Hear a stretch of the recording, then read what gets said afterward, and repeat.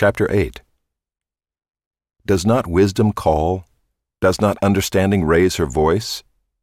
On the heights beside the way, at the crossroads, she takes her stand.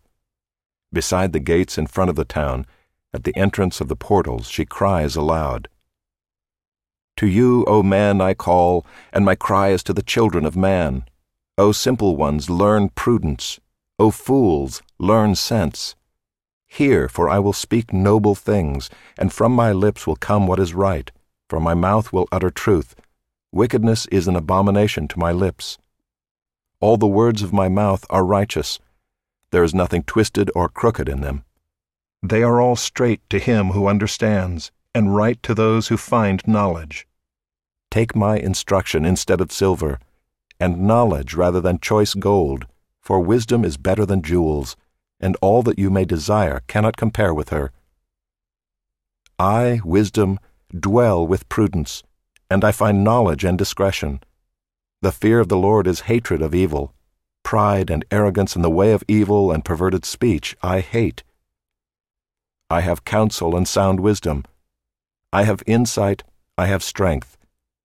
By me kings reign and rulers decree what is just. By me princes rule, and nobles all who govern justly. I love those who love me, and those who seek me diligently find me. Riches and honor are with me, enduring wealth and righteousness. My fruit is better than gold, even fine gold, and my yield than choice silver.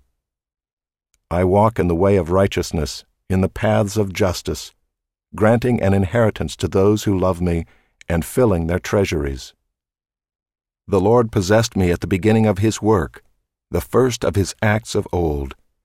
Ages ago I was set up, at the first, before the beginning of the earth.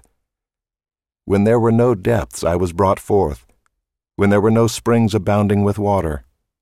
Before the mountains had been shaped, before the hills I was brought forth, before he had made the earth with its fields, or the first of the dust of the world.